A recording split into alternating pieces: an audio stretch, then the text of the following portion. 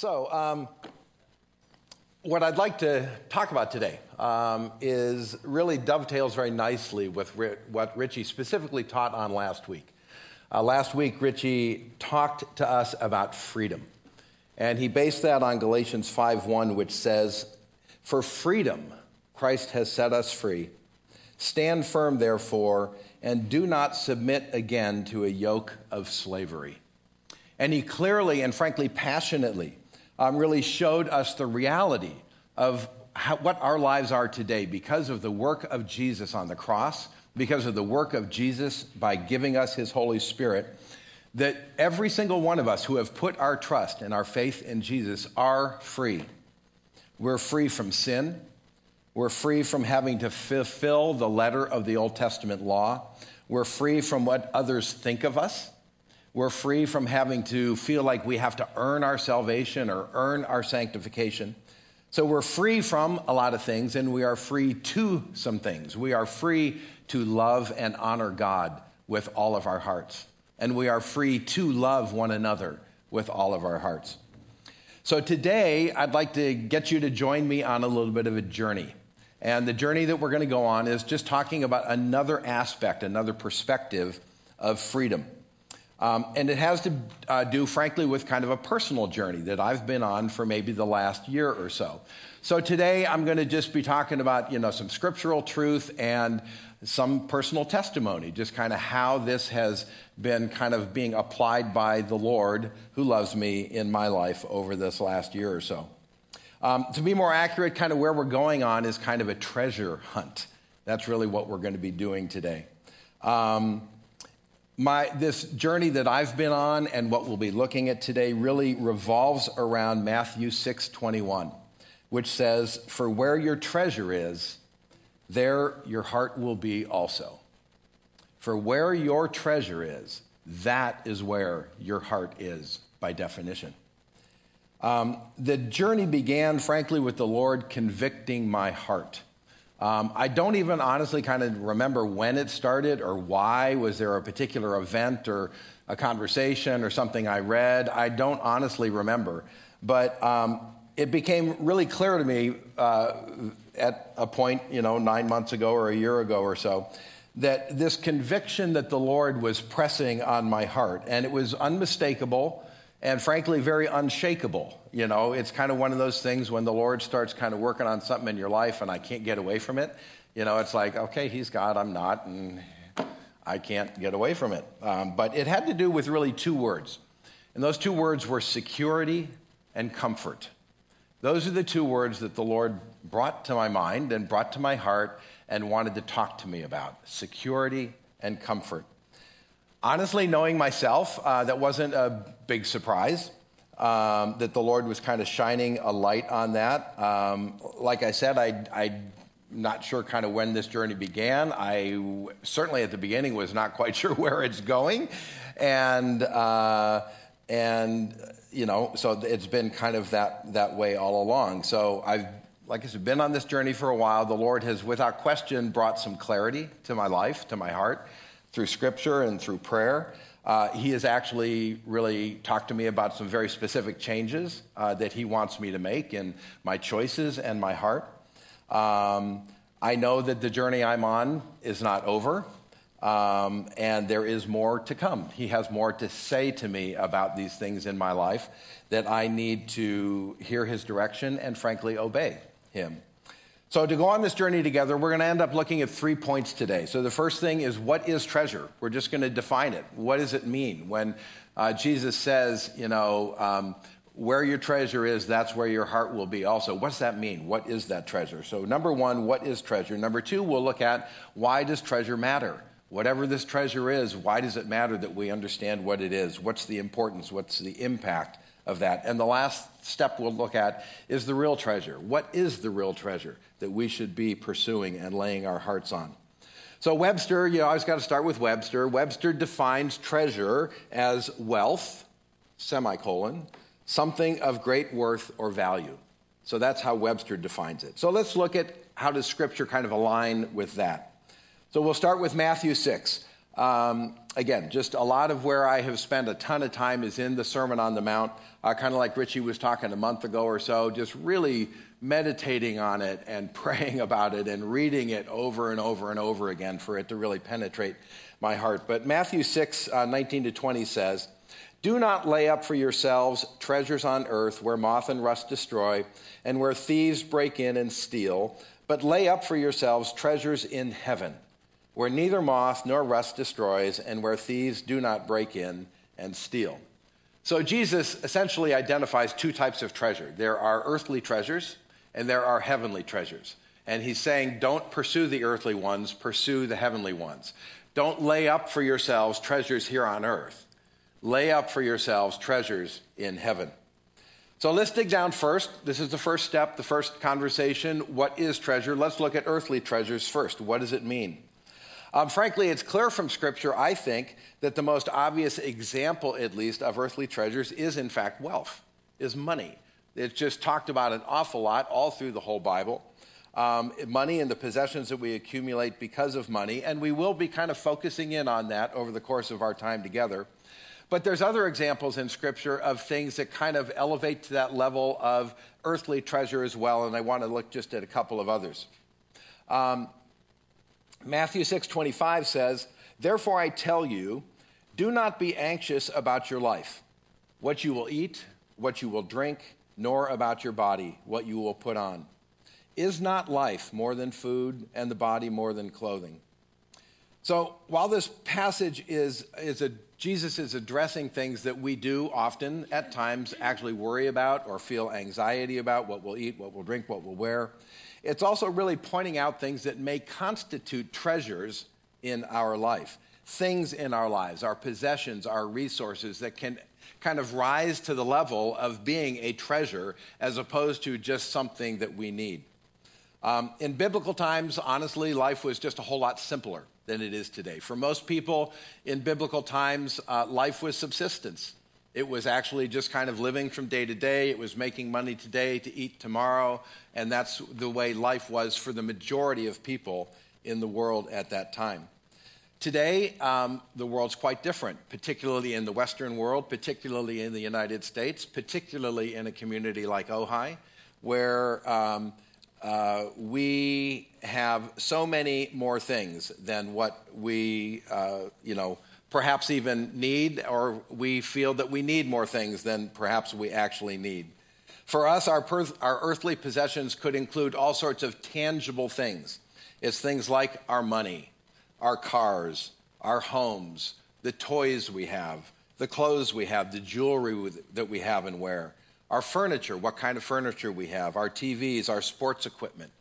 Lots and lots of things, are things, but they can become earthly treasures to us. They also include intangible things as well, things like our looks, our reputation, our fame, our notoriety. Kind of those intangibles can also something that personally belongs to us that can raise to that level, or even our time. So are these things in and of themselves bad or evil? No, they're just things. It really depends kind of what our attitude is towards them. There's nothing inherently wrong with the possessions or resources. They're things that God has provided for us to live, to work, to recreate, regardless of what our attitude is against them. So the first category is kind of money, possessions, and that kind of stuff. So let's look at a second category of earthly treasures. Matthew 6:1 says, beware of practicing your righteousness before other people in order to be seen by them. For then you will have no reward from your Father who is in heaven. And Jesus goes on to give example. He's talking to a group of people who actually he calls hypocrites. And these are people who practiced their righteousness deliberately in front of other people, whether it was giving to the needy, whether it was praying, whether it was fasting, whatever they did religiously, they did it obviously and deliberately in front of other people because they were seeking attention. They were seeking praise. They were seeking recognition at that time. They were essentially saying, look at me. Look at how holy, look at how righteous, look at how religious I am. Especially compared to you, is really what their attitude was.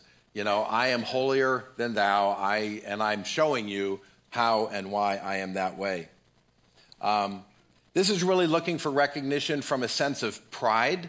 That's really where it was coming from. But we can also, some of us in this room, look for recognition for another reason. I think all of us at one time or another feel insecure, feel inadequate, maybe isolated, particularly, let's say, in this last year or so, that we just don't fit in, that we don't belong. And when we feel this way, sometimes, honestly, our behavior can be such that we're simply trying to feel belonging, feel like we're included, feel like people like us, and that kind of stuff. And again, I think that type of recognition, when it's for approval as opposed to pride, is just another form of a potential earthly treasure. Because we're looking for something from someone else that only God can provide. So we've seen two categories of earthly treasure now: possessions, money, the things we have, and then the second, recognition, whether it's seeking it out of misplaced pride or a sense or desire to feel like we belong. And all of these, regardless of which they are, really, what they're looking for is an immediate satisfaction, some type of immediate reward in the here and now, or a pleasure in this life. So let's just look at one other form of earthly treasure. Matthew 10 says this: "And James and John, the sons of Zebedee, came up to him," Jesus, "and said to him, 'Teacher, we want you to do for us whatever we ask of you.' And he said to them, 'What do you want me to do?' And they said to him, 'Grant us to sit, one at your right hand and one at your left, in your glory.'" So this conversation takes place on their approach into Jerusalem just days before the Lord was crucified. So these guys have lived with Jesus for years. They knew Jesus in the flesh as the Son of God. And, again, they had heard all, but still didn't even understand what was going to be transpiring in the upcoming days. So John and James, on the sly, I have to imagine, kind of, "Jesus, come here, And so they say to Jesus, they're saying to God, "Teacher, we want you to do for us whatever we ask of you." I mean, that's just not a good start to a conversation with God. Just hint, When you're praying, when you're talking to the Lord, don't start off with, "Lord, I'd like you to do whatever I want you to do." That's probably not, that's kind of the reverse of the relationship that we ought to be having, but that's what they asked. And so Jesus, honestly, he responded to them by saying, "You know what, guys? You have no idea what you are asking for. And, oh, by the way, you are, in fact, going to drink from my cup. And you are going to drink from the cup I am about to drink from," which was really talking about his suffering and his death. And he prophetically told them, "You don't know it now and you don't understand it, but you will drink from that cup. But it is not mine to give, to sit at my hand. That is up, or at the right hand of me when I'm in glory. That is up to my Father." But he told them essentially, "You're looking for the wrong thing, guys." So after the other 10 heard that John and James had asked this of Jesus, they're ticked off. They really are. They're mad. Like, what are you guys doing? What about the 10 of us? Because frankly, they all wanted the same thing. They wanted to be in that place of prestige and power and that kind of stuff. And so Jesus really explained to them that the only way any of the 12 of you are ever going to be great, ever be recognized for anything, is when you are a servant, when you are a slave to all. That's why I came. I did not come to be served. I came to serve. Jesus was telling them that the earthly treasure that they were looking for, which was power, position, authority, being special, being different, greatness, that only comes through servanthood, that only comes through being a slave, that only comes by giving your life away, just like Jesus did. So we've seen these three categories, just kind of looking broadly at what is earthly treasure. So we've got our money, our possessions, the things that we own. We've got recognition that we seek either through kind of the way that we behave or even out of insecurity, the recognition that we seek. And then lastly, this opportunity for some to seek power, prestige, authority, and that kind of stuff. And all of those are just inherently looking for some type of immediate satisfaction, some type of pleasure here and now and reward in this life. Something that is essentially saying, look at me. Look at me because of what I have. Look at me because of what I've done. Look at me because of the car I drive. Look at me because I'm religious. Look at me because I'm standing next to so-and-so. Whatever. It's all about saying, look at me. Somehow I need that. I need that. I'm important. I'm cool. I'm worth something. So essentially, I think that's how Scripture defines what are treasures of the earth. So let's look at treasures of heaven. Because Jesus says, don't lay up for yourself treasures on earth, but do lay up for yourselves treasures of heaven. So what are those? I think the simplest answer, honestly, is, quote, I read this and I think it's just a simple description. Deeds of goodness and mercy. Deeds of goodness and mercy really constitute those heavenly treasures. They're the choices that you and I have an opportunity to make every single day of what to do with our money, what to do with our lives, when we intentionally live our lives for the purposes, the will, the kingdom of God, and not for ourselves. Proverbs 3, 9-10 says this, says, honor the Lord with your wealth and with the first fruits of all your produce.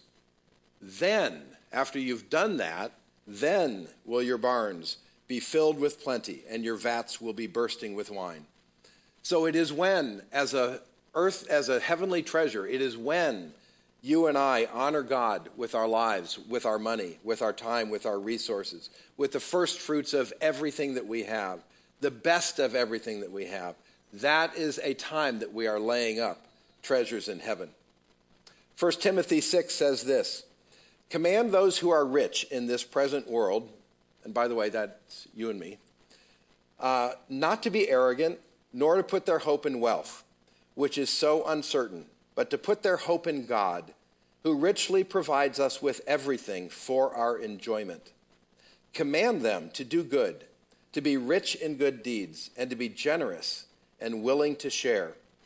In this way, they will lay up treasure for themselves as a firm foundation for the coming age, so that they may take hold of the life that is truly life.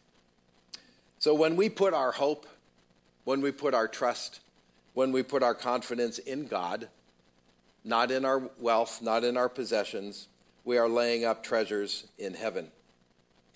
The Bible says that God richly provides us with everything that we have and everything that we need.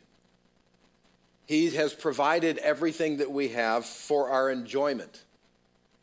But he also commands us with everything that we have to do good, to be rich in giving, to be lavish givers, to be extravagant in good deeds, and to be outrageously generous and willing to share.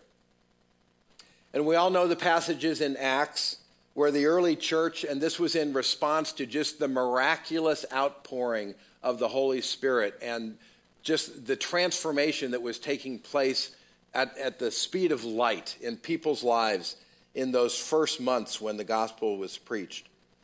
That the church back then, in response to the gospel, met the needs of thousands of new believers that had come to Jerusalem and never left.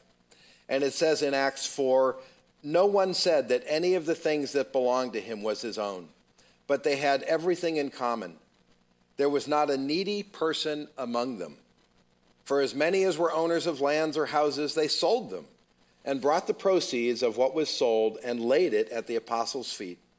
And it was distributed to each as any had need. Jesus tells us about other just simple ways of loving him and of loving others. In Matthew 10, it says, and whoever gives one of these little ones even a cup of cold water, because he is a disciple, truly I say to you, he will by no means lose his reward. By doing something as simple as sharing a cup of cold water with someone in need is laying a treasure up in heaven. Jesus in Mark 12 tells his disciples when he's watching people giving money that he pointed out specifically a poor widow who had given more than the rich who were just dumping money into the coffers, but it was all coming out of their abundance. And he spoke specifically of this widow and said, "She has put in everything she had, all she had to live on."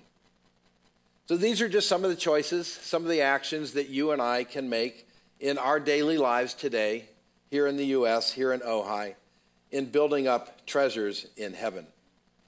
So let's turn to the second main point. So we've looked at treasures, earthly treasures. What are they? Heavenly treasures, what are they? Let's go to the second point. Why do they matter? Why do treasures matter? Well, the simple answer, again, is that treasures have consequences.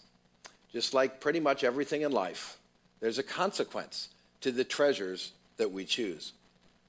Jesus talks about one of these consequences in Matthew 6, where he says, "Therefore I tell you, do not be anxious about your life. What you will eat, what you will drink, about your body, what you'll put on is not life more than food, and the body more than clothing." And then a little bit later on, he says, "Your heavenly Father knows that you need them all." So we, and I'll just put myself in this category and many of you, we are anxious and unbelieving people at times. And we live in an anxious and an unbelieving culture and society. We're anxious and unbelieving when we don't think that we have enough, or we don't think that we have what we need. When our Father has told us that he knows everything that we need, and he has promised to provide everything that we need when we trust in him and seek him first. We're anxious and we're unbelieving when we don't get what we want. During the pandemic, well, even before the pandemic, I love to travel. Kathy and I love to travel. We've traveled a lot over the course of our lives. And when we got into the pandemic, and we had a whole bunch of trips that were planned during that year and a half period of time, and they just got canceled one after another after another. And honestly, I was kind of wrestling with that. I'm going like, bummer, we're not going to Spain. Oh, bummer, we're not going here, we're not going there. Just stuff that I had planned on, I'd wanted to do, and it was something I wanted, and I didn't get it. And honestly, that created a little bit of anxiety, a little bit of unbelief even in my life. And then when just in the last few months, as the pandemic has, kind of travel's beginning to open up and this kind of stuff, I must get 2 or 3 emails a day, from airfares, cheap airfares to Greece, cheap airfares to Costa Rica, cheap this, that, all this kind of stuff. And honestly, every single one of them, I'm thinking, oh, yeah, let's do that. Oh, that's amazing. That looks good. Yeah, Kathy and I really want to go there. So honestly, I'm just confessing, I have had a lust. I'll just say, as it's begun to open up again, I am just like, I want to claw at any opportunity to just like go do something that I want to do. And that honestly, there's an element of anxiety and an element of unbelief in my attitude towards that. And a third category, I think, of where we are anxious and unbelieving people and a culture is that we aren't radically generous. And again, I will that's definitely been one of those areas in this last year that the Lord has been very focused in on my heart and my life about being radically generous. I have really struggled with that for a long time, and I really have prayed a lot about why. What is it that prevents me from just being radically, outrageously generous? And honestly, I think it's fear. It's me being afraid. I'm scared that life itself, circumstances in my life, might become difficult, or they might become uncomfortable, or they frankly might just change from what I'm used to and what I like. Before Kathy and I go to see the Lord, I have unbelief that the Lord will provide and meet my genuine needs, my real needs, the things I really need, not the things I want, unless I make sure that I have enough money saved up to make sure that Kathy and I are comfortable until we die. And so, honestly, just for myself personally, and I don't know how you feel, that's between you and God, but I have unbelief in my heart towards the Lord and a lack of trust in the Lord that prevents me or keeps me. It doesn't prevent me, but it hampers my willingness and my choice to be outrageously generous. Oswald Chambers says this: "You cannot hoard things for a rainy day if you are truly trusting Jesus Christ. Jesus said, 'Let not your heart be troubled.' God will not keep your heart from being troubled. It is a command, let not. To do it, continually pick yourself up, even if you fall 101 times a day, until you get into the habit of putting God first and planning your life with Him in mind." Well, I'm discovering through this journey that I've been on in this last year or so, and I wish, honestly, I'd like to think that I don't do this, but I discovered I am hoarding for a rainy day. I just had to come to the honest truth about that is what I do in my life more than I should. I am not trusting God to meet my needs, and He is without question troubling my heart, the way that Oswald Chambers is talking about. And as Chambers said, God is not keeping my heart from being troubled. I kind of wish He, honestly, I guess something in me kind of wishes He would. Like, come on, I got the point. Yeah, okay, can we kind of move on from here? It's like He won't let go. He is troubling my heart about these issues. He wants my attention. He wants me to change my behavior, and He wants me to change my choices. And He's troubling my heart until I obey Him. Has God done something like that in you? Is God doing something like that in you? Just as similar, I don't know what it might be. For me, I'm just telling you what it is in my heart. But is God troubling your heart right now about something? My prayer, if He is, He is with me, that He won't untrouble you. He won't let your heart not be troubled until you hear His message and you put your trust in Him. Francis Chan, in his book Crazy Love, summarized too many of our lives, including mine, with this statement: "Our talk doesn't match our lives. We say things like, 'I can do all things through Christ who strengthens me,' and 'trust in the Lord with all your heart.' And then we live and we plan like we don't believe God even exists. We try to set up our lives so that everything will be fine, even if God doesn't come through. But true faith means holding nothing back. It means putting every hope in God's fidelity to His own promises." And again, I'm sorry, that I just totally relate. That's just a very convicting sentence to me, that I say those things, and in many aspects of my life, I do those things. But the Lord has zeroed in on a couple of areas in my heart and my life where I'm not doing those things. I don't want to live like Francis Chan just described. Do you? I don't want to say that I trust the Lord, but my actions don't live up to what I'm saying. They don't display my confidence in His promises. Really, may God convict us.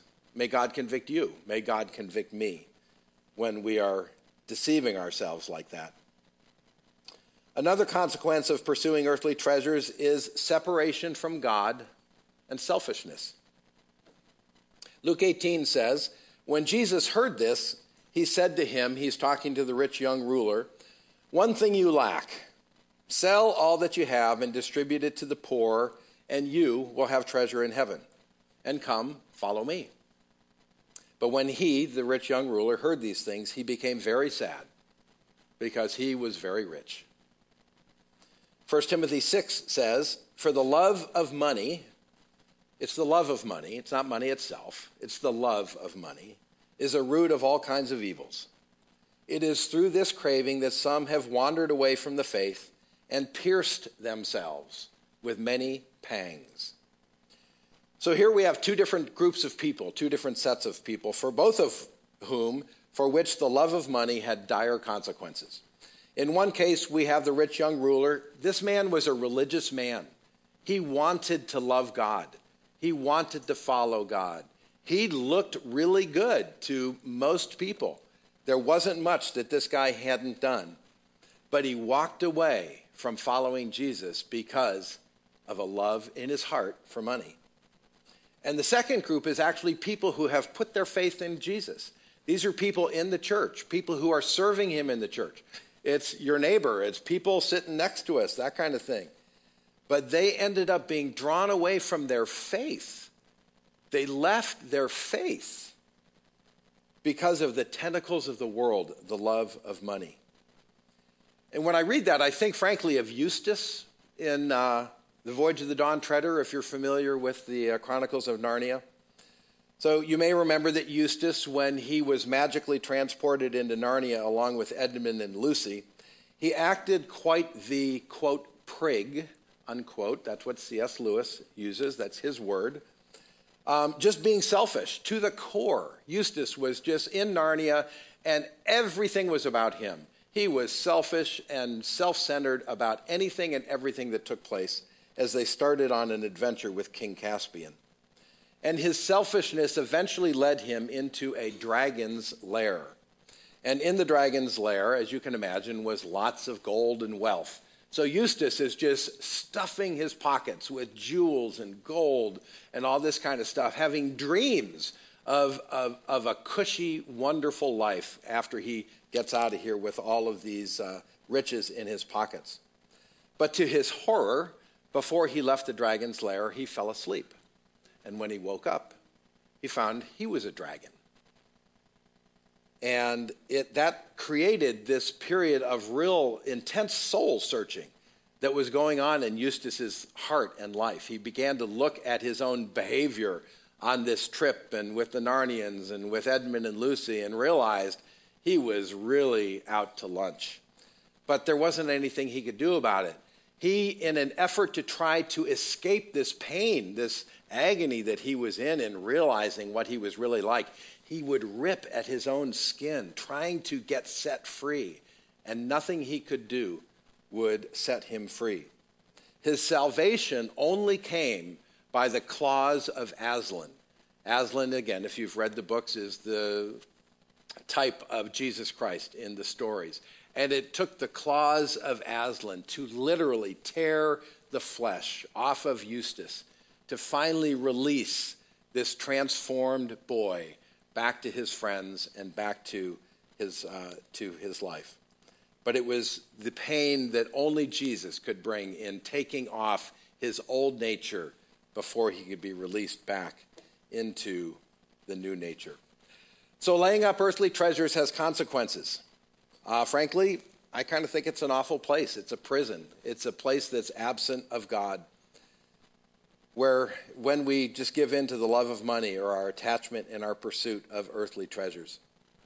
So let's turn the corner. Let's look at the consequences, or really blessings, of the heavenly treasures.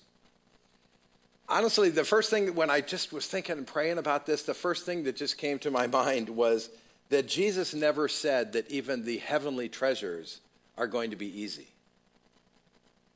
Turning our hearts away from the world, turning our hearts away from the things of this world, and even doing things that result in heavenly treasure is sometimes difficult. Jesus had, frankly, some pretty raw words to say to us about being attached to anything other than himself. In Luke 14, he says, "If anyone comes to me and does not hate his own father and mother, and wife and children, and brothers and sisters, and yes, even his own life, he cannot be my disciple. Whoever does not bear his own cross and come after me cannot be my disciple. So therefore, any one of you who does not renounce everything you have, you cannot be my disciple." Honestly, it's hard to imagine how God could have been more blunt, been more kind of in your face, black and white. This is the way that it is. So God is saying to you and saying to me that we cannot love anything more than him. Not our family, not our children, not even ourselves, This has been his message from the very beginning, from the garden to Revelation. When the Ten Commandments were given, the very first law was, have no other gods other than me. The greatest commandment, when Jesus was asked about it, what does everything revolve around? It revolves around loving the Lord, our God, with all of our hearts, all of our minds, all of everything that we have. And living this out, these truths that Jesus is putting before us, since the gospel was first preached, has never been easy. It frankly, in many, many believers' lives over the course of the last 2,000 years, has resulted in death, in persecution, in isolation, in ridicule, in being hated, in being rejected, mocked, abused. So that's actually, honestly, unfortunately, the first blessing that you and I have from laying up earthly treasures is that it may be hard and it may be difficult at times. But fortunately, on a more positive note, God also promises us the most mind-blowing blessings when we lay up our treasures in heaven. And I think they're summed up in Galatians 5. It says, but the fruit of the Spirit is love, joy, peace, patience, kindness, goodness, faithfulness, gentleness, self-control. And against these things there is no law. So God's promise to us, God's promise to you, when you choose to lay up a treasure in heaven by giving a cup of water, by being generous, by following him in whatever he is leading you to do, his promise is that when we love him more than anything in this world, when we walk in his Spirit, like we heard about in Ephesians, when we abide in Jesus throughout the course of a day, that we will experience in our entire beings all those attributes that Galatians is talking about. No matter what our circumstances are in this world, we will know his love and his joy and his peace and his patience and his kindness, his goodness, his faithfulness, his gentleness, and his control. It's through the truth of his word, it is through the indwelling of the Holy Spirit that these attributes will be ours in fullest measure all of the time. When we walk in that freedom that Richie talked about last week, that we are free from everything that holds us down.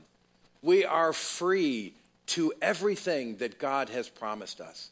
When we walk in that freedom, we will love and honor God. We will love one another, and we will lay up treasures in heaven.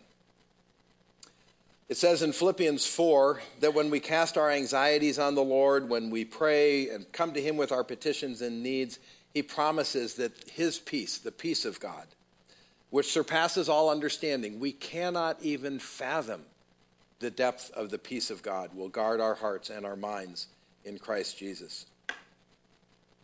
Becoming more aware of this, back to my journey, that I was laying up treasures on earth and not trusting God, has a practical application in my life, a number of them. I just want to talk about one, and it's regarding travel. As I've mentioned, how much I love travel, but the Lord has been really kind of zeroing in on my attitude, my heart towards it. There's nothing wrong with traveling. It's my heart towards it that was the problem. And to be honest, and it's embarrassing, honestly, to admit, that in the past, I really have not prayed about or asked the Lord about a trip that I wanted to take. So I shared this with Kathy just like about 3 or 4 weeks ago. And I've been keeping her just informed of kind of this journey I'm on. And we'll sit down occasionally, and I'll just say, well, kind of here's what I'm feeling, here's what I feel like the Lord's telling me, here's what I'm working on, here's what I'm struggling with, and blah, blah, blah. So I told Kathy about 3 or 4 weeks ago, because, I plan all our trips. I'm forever looking for the next trip. I'm on trips planning the next trip. I mean, I'm like all about travel. I love travel. I've been doing this my whole life, okay? So I tell Kathy about 3 or 4 weeks ago, I said, honey, I have come to the realization that I don't think I've ever prayed about going on a trip, like asked the Lord, like, should we go on this trip? And she looked at me dumbfounded. And she said, "You don't?" And I'm going like, whoa, ouch, like I'm out, I'm like, okay, I'm sorry. Yeah, no, I don't. I just never have, And so, the reality was if I had an idea for a trip to go on, or we had friends who were going anywhere, if it fit into my schedule or our schedule, and if we had money to do it, I did it. That's kind of what my attitude was. There are so many other areas of my life, honestly, where I seek the Lord. I ask the Lord for his will. I pray about things. I just, lots of areas of my life that I do that. But I just came to this God confronted me with this realization, this revelation that this one area of my life has just been completely void of me asking the Lord and laying it down at his feet. I used to, 20 years ago, when we would go somewhere, I'm posting pictures on Facebook and, putting everything out there, and our Christmas letter every year. I don't even do Christmas letters anymore, but our Christmas letter was just filled with all the places we went, And honestly, just in looking back, there was just kind of this source of pride in me, like, isn't it cool that we went here and there and this and that, And I don't know that I thought it or felt it at the time, but looking back, that's totally, there was a very selfish pride orientation that was going on in me. So I stopped doing that. I stopped posting pictures and I kind of stopped the Christmas letters first, and then kind of didn't post as many pictures. And then honestly, I tell you what really brought this home to me in the last handful of years was, the travel that I do down to Haiti. The travel that I do down to Mexico and stuff. I have good friends in Haiti. These are men and women that I love, men and women that I know. And I'm somewhere and I'm skiing up in Canada and I'm thinking like, I can't post this stupid, idiotic picture of me skiing in Canada. What is my brother in Haiti going to look at this picture? I don't know. It was just this kind of thing, like, I can't do this, And so, in a way, kind of the Lord's been kind of working on me, but again, just in this last year, it just has been like this big deal, like I need to submit absolutely everything relative to this to the Lord and obey his answers, completely let go of what I want, and that's just quite a transition for me. So letting go of my will, obeying his will quickly and joyfully. And I am working on applying in this aspect of my life what it says in James 4:15. If the Lord wills, we will live and we will do this or we will do that. So for me, personally, this has been a real shift, laying up earthly treasure and seeking to obey him and lay up treasures in heaven. So we're pretty close to the end here. What's the real treasure? Ephesians 1:3 says this: Blessed be the God and Father of our Lord Jesus Christ, who has blessed us in Christ with every spiritual blessing in the heavenly places. So God our Father has given us, you and me, in Christ, everything that there is in heaven. All the power, all the wisdom, all the strength, all the humility, all the love, all the truth. All of God himself has been given to you and me in the real treasure, who is Jesus Christ.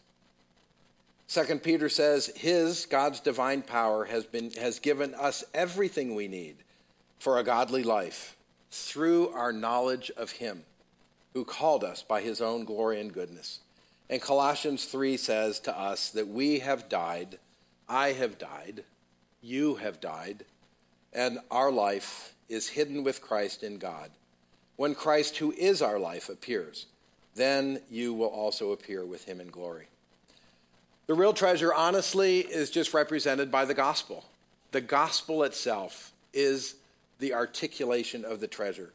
That Jesus, the Son of the living God, humbled himself to come to this earth as a man. That he lived a sinless life. That he undeservedly went to the cross and he bore my sins and your sins. That he resurrected. That he gave us his Holy Spirit. and that he ascended to the Father, where he reigns today at his right hand until his return. He is the real treasure. He's who we need to seek in this life, and when we do that, we will lay up treasures in heaven. But how do we do that? God asks us really just to do two things. One is make a choice. Make a choice. Matthew 6 says, "No one can serve two masters, for either he will hate the one and love the other, or he will be devoted to the one and despise the other. You cannot serve God and money." You can't do it. As hard as we try, as much as we would like, it is impossible to do. So making a choice is something that you and I have an opportunity to do. Do we want to lay up earthly treasures or lay up treasures in heaven? It's pretty black and white. It's one or the other.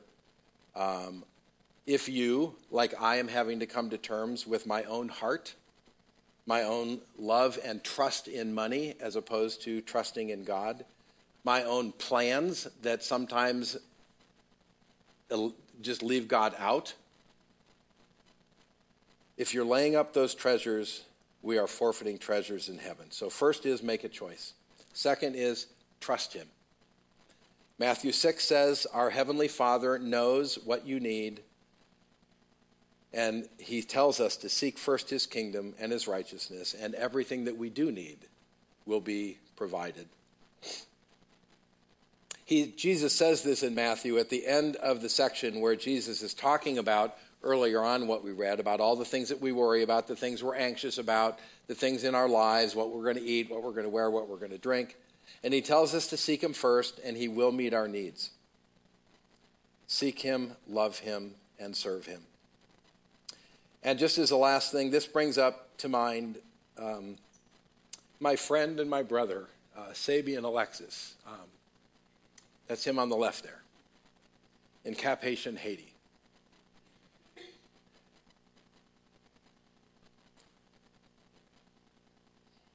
Sabian's in his late 70s. I'm not sure exactly how old he is. And frankly, when I was thinking about this, I thought, that's only about 10 years older than I am. And I'm thinking, Sabian's old. When I met Sabian, I'm thinking he's like old, and I'm realizing, so am I. But Sabian is in his late 70s. He has served the Lord faithfully in Haiti in beyond belief difficult circumstances for over 50 years. This man's eyes are always 24/7, 365 on the kingdom, on the gospel, and the needs of those around him, not himself. I was talking to his daughter a couple of weeks ago. She lives in Florida with her husband and family. And I'm not even talking about all this.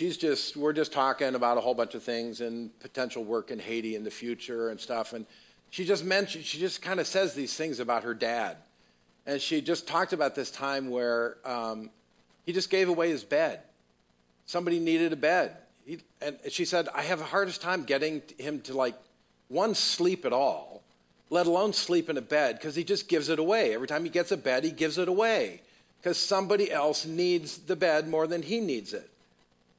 He doesn't sleep that much. When I've been down there a couple of times, 11 o'clock, I'm dead. I'm going to bed. He still has 5 people waiting to meet with him day after day after day. This man barely sleeps and eats. He runs a medical clinic. And his daughter told me this story about the medical clinic he does it to raise funds to support the gospel, to support the ministry. And she shared a time where he called her and just said, I earned enough money today to support 2 more pastors. That's just how he thinks. That's what his life is all about. That's the only thing that mattered to him that day. I mean, he's caring for patients. He's doing all sorts of other things. But to him, the purpose of his life was making $50 that day so he could support 2 more pastors. He tirelessly preaches. He teaches. He mentors. He guides. in the most stressful and challenging situations. And through it all, he exudes the deepest and the most genuine joy that I have ever seen in a human being. He trusts the Lord every moment of every day to provide what he needs and the people around him, and he walks through all of this in true humility.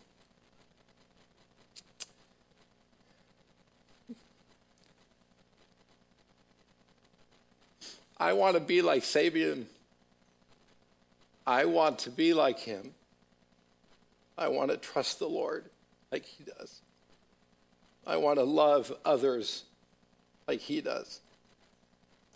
I want to serve the neediest in this world like he does, and take no concern for myself like he does. And I want to do it all with joy that is unspeakable. But to be honest, I don't think I can get there. I don't think many people can. Most people can't be like him, like Sabian, just like most people couldn't be like Paul in the New Testament. But we are challenged to imitate them, to strive to be like them, to follow their examples. Paul says in Philippians 3, not that I have already obtained this or am already perfect, but I press on to make it my own, because Christ Jesus has made me his own. Brothers, I don't consider that I've made it my own, but one thing I do, I forget what lies behind. I strain forward to what lies ahead. I press on toward the goal for the prize of the upward call of God in Christ Jesus.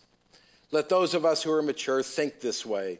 And if in anything you think otherwise, God will reveal that also to you. Only let us hold true to what we have attained. So for me, God has revealed some ways in which I think otherwise, like Paul just said, where I have not been pressing on toward the goal for the prize of the upward call in Christ Jesus. For me, I'm working through this with God. It's not been easy, to be honest, and it's not over. I want God to win in my heart. I want my treasure to be Jesus and Jesus alone. How about you? What do you want? What might God be revealing to you, just on a very personal level? Areas in your life where maybe you have been laying up treasures on earth rather than heaven, where you might be loving money or the things money can buy more than God. We're going to move into just a time of communion now.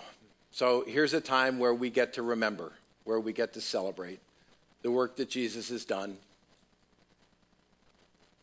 on the cross, his death, his resurrection, and the fact that he has set you and I free.